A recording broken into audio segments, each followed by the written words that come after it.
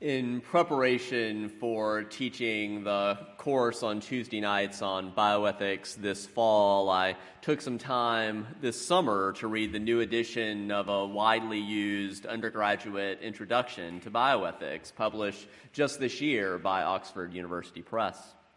Although it covered many of the core issues in the field, moral reasoning, paternalism and autonomy, truth-telling and confidentiality, informed consent, human research, reproductive technologies, dividing up healthcare costs. It only lightly touched on some of the emerging issues that most interested me. Here's the problem. Technology is advancing so quickly that even a textbook published this year can end up in many ways behind the curve. In my revised plan, I said, well, we'll still cover those classic topics, but I don't know if any of you have ever experienced this in school, that you end up kind of getting off the pace that the teacher thought you would be on, or maybe you've been the teacher with this, and all of a sudden you have to rush through all that really interesting contemporary stuff at the end. So what we decided to do was we'll still talk about the classic topics, but we're going to start with now and the future. And I talked about some of that in a sermon from back in September that some of you will remember about the revolutionary new gene editing technology, CRISPR. And I knew I had likely made the right decision to start with cutting-edge issues when the morning after preaching that sermon, I woke up to open the New York Times, and the below-the-fold cover story was about CRISPR. Totally unrelated to my sermon, of course. The New York Times does not care what I say. It was about the ethics of access around these new CRISPR technologies. Who should have access to them? Who will pick up the tab? The title of the article was, New Gene Therapies Will Carry Whopping Price Tags. And so through this short 6-week course on bioethics this fall, I invited the class to be on the lookout for news stories about the issues we were talking about. I call it bioethical show and tell. And without fail, multiple members of the class each week would find new articles just within that 5-week span of the class. Things like the BBC reporting on scientists in the UK editing DNA in a human embryo for the first time. The Washington Post reporting on mutant butterflies revealing the genetic roots of colorful wings. Things like the New York Times reporting on the Zika virus growing deadlier with a small mutation. Now, that wasn't caused by Zika, but it was pointed out as a parallel to how things like Zika that can edit genes, you toy with a little bit, and it may have implications. They could be really good, but they could also be bad. The overall point, again, is that the pace of change is breathtaking. It's sort of like a roller coaster with technology these days that is both exhilarating and terrifying at the same time. I encourage you to keep on the lookout for future articles about CRISPR and other bioethical issues. CRISPR, as many of you have likely seen, it's an acronym. It's spelled with all capital letters. It stands for Clustered Regularly Interspaced Short Palindromic Repeats. You're all going to remember that, right? But actually don't worry, because kind of like DNA, it doesn't actually matter if you remember that DNA stands for deoxyribonucleic acid. It matters that you know that DNA is a molecule related to your genetic code, right? That's the important part, not what the acronym stands for. Similarly, unless you're going into biochemistry, then you probably should remember. Similarly, you don't have to remember what CRISPR stands for if you remember that it's something like a designer molecular Swiss Army knife. And with this designer molecular Swiss Army knife, scientists can edit not only our human somatic cells, that is, to make changes within our bodies, they can also edit what are called the human germline cells. And the difference is that germline cells, once you have them done, you then pass on those changes to future generations. What that means is that we humans, ourselves products of the evolutionary process, suddenly have the ability to begin micromanaging evolution. However, since we spent a good deal of time reflecting on that challenge in September, today I'd like to invite us to glimpse into related bioethical challenges to come in the near future. So not the things that are like hundreds of years, but the things that we're just on the cusp of. The best guide for this that I found recently is a book titled Our Grandchildren Redesigned. Life in the Bioengineered Society of the Near Future. It was published by the UUA's own Beacon Press last year. It's by Michael Bess. He's a professor at Vanderbilt University who specializes in the history of technological change. And although I recommend his book, Bess knows that not everyone's going to read it, so he himself actually points beyond his book to say that there's a lot of ways in which TV and film are also great ways to interact with thinking about ethical challenges. Some of the best science fiction films and TV shows. I'll just give you 5 examples for now among many more. The first is Avatar. How many of you saw Avatar back in 2009? I would assume a lot of you, because it was the first film to make more than $2 billion at the box office. So a lot of people saw it even more than once. And because it made a lot of money, sequels are scheduled for 2020, 2021, 2024, and 2025. So get ready for more Avatar to come. But the point is, it was about these avatars, right? It was about remotely located humans in one place controlling genetically engineered bodies, right, the avatars, and some of the ethical implications there.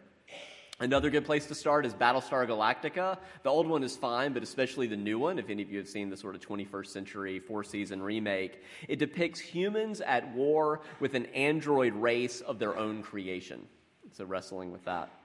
Or Ex Machina. Did anybody see that 2 years ago? Really, really great film. I see just a few hands. That one's really worth checking out. It's about an android, whether an android capable of thought and whether an android is capable of thought and consciousness, and whether a human can relate to this android despite knowing that she is artificial. Or a few years before that, some of you may remember Her with Joaquin Phoenix, basically falling in love with Siri. On your phone. It's about a man developing a relationship with an intelligent computer operating system personified by a female voice. Not unproblematically, both these films are sort of about the male gaze, right? Separate sermon, but little footnote there. The final one I'll mention is the HBO series Westworld. First season last year, another season's coming out next year, about a technologically advanced Wild West themed amusement park populated by android hosts who you really can't tell the difference between them and humans. So another place, lots of great places to explore all of this. So if you do watch or revisit some of our culture's best science fiction, Bess has some suggestions for 2 common pitfalls to be aware of. It's not that you should avoid these shows that make these errors. It's rather about equipping yourself to be aware as you watch shows of what is the part that's more science in the science fiction, that is the stuff that's really going to probably become reality, and what's the more fiction part of the science fiction, that's just the entertaining part. Of the 2 common pitfalls, the first is what Bess calls the Jetsons fallacy. Some of you will recall that Hanna-Barbera cartoon. It's from 1962, and it projected what life might be like precisely 100 years in the future, so in 2062. And for those of you who can picture images of the Jetsons in your head, any of you too young, you can Google image it later. Here's the fundamental flaw with the Jetsons. It shows us a future world in which technology has evolved dramatically, even radically, but in which humans stay fundamentally the same. And that will not be the case. Among many other examples that are guilty of the Jetsons fallacy, at least in some respect, are Star Wars, Star Trek, Blade Runner, AI, Gattaca, all really worthwhile series to engage with or films. But in each of these instances, you get alien biological species and intelligent robots coexisting along unmodified humans, pretty much like us. Related issues with works like The $6 Million Man, The Bionic Woman, Inspector Gadget, Iron Man, Limitless, is that in those cases, modifications are uniquely confined to one individual instead of spread out amongst the surrounding population. So although our actual future will almost inevitably include wealthy individuals who can afford the highest end of technology, changes will be much more widespread than is shown in works that commit the Jetsons fallacy. Relatedly, keep your eye out for the Terminator fallacy, which is affectionately known as the paranoid cousin of the Jetsons fallacy. The Terminator fallacy, named after a series of films starring Arnold Schwarzenegger playing killer cyborg from the future, right? A cyborg assassin from the future. That imagines that machines will be our enemies. Bess cautions that the much more insidious truth is that through biotechnology, the machines will be increasingly us. For example, today in 2017, I'd assume most of you, and if this isn't the case for you, we'll make an appointment and talk about it, but I'll assume that most of you can tell the difference between yourselves and the vehicles that got you here this morning, right? Between the difference between you and your technology. That may seem stupidly obvious. But with forthcoming bioenhancements, machines will be increasingly integral to ourselves, especially with advances in nanotechnology, and this is way more, not quite the near future, through the ability to increasingly manipulate matter on the super tiny atomic scale. The line will especially blur between ourselves and technology. To give you an example of what I mean, I suspect there are at least a few people in this room that are avid smartphone users. And at least for some of those avid smartphone users, if you ever misplace your smartphone, think about how you feel. I suspect at least some of you feel a little bit disoriented, a little bit lost, maybe like a piece of yourself is missing. Smartphones are an example of technology that changes how we are in the world and changes our sense of self. Or think about how you feel when you lose electricity in the house. I suspect for at least some of us, losing electricity changes how you feel about the world. And, there's so many, think about all the films and TV shows where humanity loses electricity and all of a sudden we're dealing with a hellscape dystopia, right? Because it changes things a lot. So whereas the Terminator fallacy, though, imagines that those machines are out there and one day they're going to come to get us, the truth is that biotechnology related to ourselves will insidiously continue to alter our sense of what it means to be human. Indeed, there's a burgeoning field of study related to that called transhumanism that relates to things like Nancy was talking about earlier, like Kurzweil's theories around the singularity. I should perhaps hasten to add as well a few other examples of how I'm very much not talking hypothetically. When you have a chance later, Google paralyzed woman moves robot with her arms. So Nancy shared earlier about how her husband, Ron, designed robot arms as part of his career. Well, this YouTube video from 2012 shows a woman named Kathy Hutchinson, who's been a quadriplegic since having a stroke, feeding herself for the first time in 15 years using a robotic arm controlled solely by her thoughts. So she has a sensor implanted in her brain, and with that, she can make the arm pick up a glass, bring it to her mouth, drink it, and put it back down, all just by thinking about it, by this sensor that's been hooked up to her brainwaves. Watching this video, it's easy to imagine it won't be long before we humans can similarly control an exoskeleton, a drone, a robot, and more. Extrapolating further, wired and connected to each other through a computer interface, how long before two people can directly share thoughts and memories and feelings, brain to brain? There's a lot more examples I'd like to give you, but to paint in really broad strokes, the near future will increasingly include pills to make us stronger and faster, devices that will interface with our brain, and genetic modifications that will allow us to reshape our physical and mental identities at will.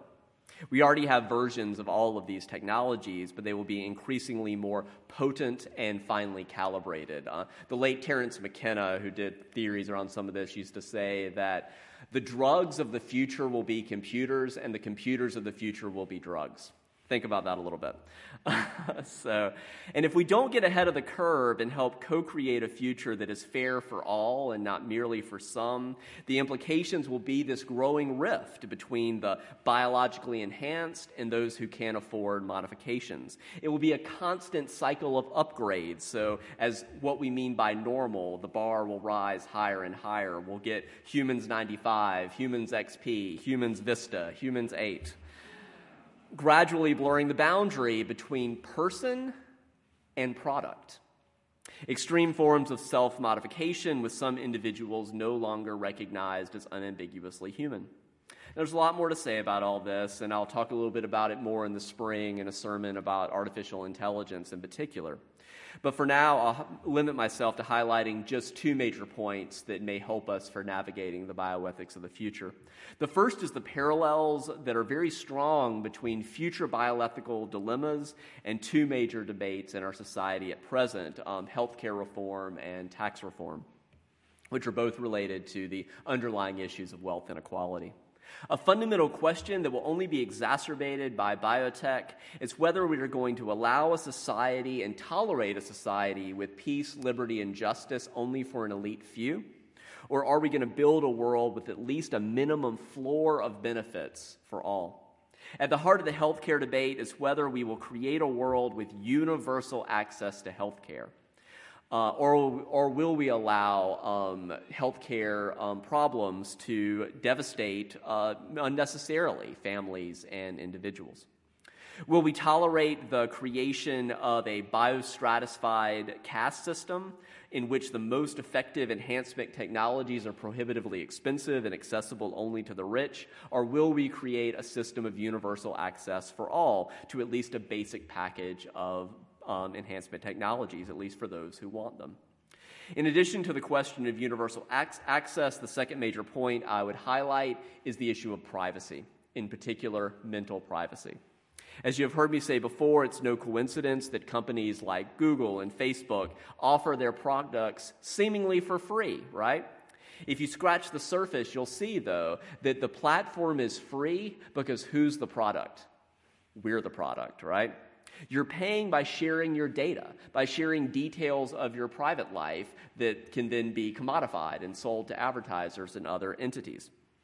This dynamic will increase many times over with biotechnology. It's that instead of just having technology in our pocket that's reporting back to us, it'll be increasingly integrated into ourselves at all times and places. Now, we spent a good bit of time this morning trying to project ourselves into the near future, and there's a lot of wisdom in that practice. After all, in the words of one of our classic UU hymns, we tend to be a people who revere the past but trust the dawning future more. We are a theologically liberal religious tradition, giving us a natural inclination to hope in the ways that forthcoming technological innovations really can improve lives, really can lessen suffering. But there are shadow sides to everything as well. So as I move to my conclusion, I want to end on a different note by inviting us to hear the prophetic caution of writers like Wendell Berry. I would recommend his work broadly to you. He's what I would call a conservative in the best sense of the word, caring about the conservation of nature, upholding the beauty of traditions, reminding us of the importance of community and authority, sanctity and loyalty. And I want to amplify Berry's words because I have no doubt that the Big Four, have you heard the acronym GAFA? If you haven't, you will. So Google, Apple, Facebook, Amazon, GAFA, the Big Four companies that are GAFA overlords that are directing our lives. I have no doubt that they will do everything in their power to sell us on all the advantages of the coming biotechnology while trying to don't talk about the disadvantages. And with that, Berry offers a vital counterbalance that the GAFA companies don't always want you to hear. I'll give you just one excerpt from his work. Berry writes, "I knew a man who in the age of chainsaws went right on cutting his wood with a handsaw and an axe. He was a healthier and a saner man than I. I shall let his memory trouble my thoughts." So this is part of an essay called "Why I Will Not Buy a Computer." Berry's writing about why I continue to write by hand. The creators of all these new products, they want us to ask, what will this allow me to do that I couldn't do before? What they don't want you to ask is, do I want to do this thing? The more important question, similarly, may be, how does this new capability contribute or take away from my quality of life? Marketers want us to ask, what shall I do with my newfound powers? The more important question, though, may be, do I really need this? And what are the indirect or hidden drawbacks? There's a real risk of biotechnology turning our species into just another product, turning us into just another product, competing against other one of us as other products in this seething market of rival products. But our first UU principle invites us into a different worldview. That each of us in this present moment is already a human being of inherent worth and dignity. Always already. Right here, right now. As radical as the coming biotechnology will be, and it will be radical, it will change us to our roots. That's what that word radical means. I promise you that embracing your own inherent worth and dignity will always be the more radical choice. Can you feel that tension within yourself? I mean, I will admit that I can. Can you feel on one hand that dissatisfaction when you see that new thing that maybe you want? That's not going to be true for everybody, but I think for a fair amount of us. Take a second right now to remember, when's that last time you drove by a billboard or saw an ad or saw some other new car or device or whatever that somebody else had that you wanted? Feel that dissatisfaction within yourself. And contrast that with taking a deep breath in and let it go. Breathe out the propaganda. And remind yourself in this season of gratitude, this season of thanksgiving, of the many ways in which what we already have, who we already are in this present moment, right here and right now, is already enough. You are already enough. You are already sufficient. You are already a blessing. That view of inherent worth and dignity of every person is the more radical choice. So in the days to come, especially these days of Thanksgiving, how might you experiment with some of that? Experiment with receiving life as it is, as a gift, with reverence, with beholding over molding. In that spirit, may you continue your journey in love. Care for one another and care for this one earth. Do justice and make peace. And as you go, whatever taste and touch you've had in this time and place of hope, of love, of peace or joy, a way to navigate into the near future and to build a world that we dream about, that goes with you. We're different for having spent this time together. May you live boldly and with thanksgiving. Go in peace.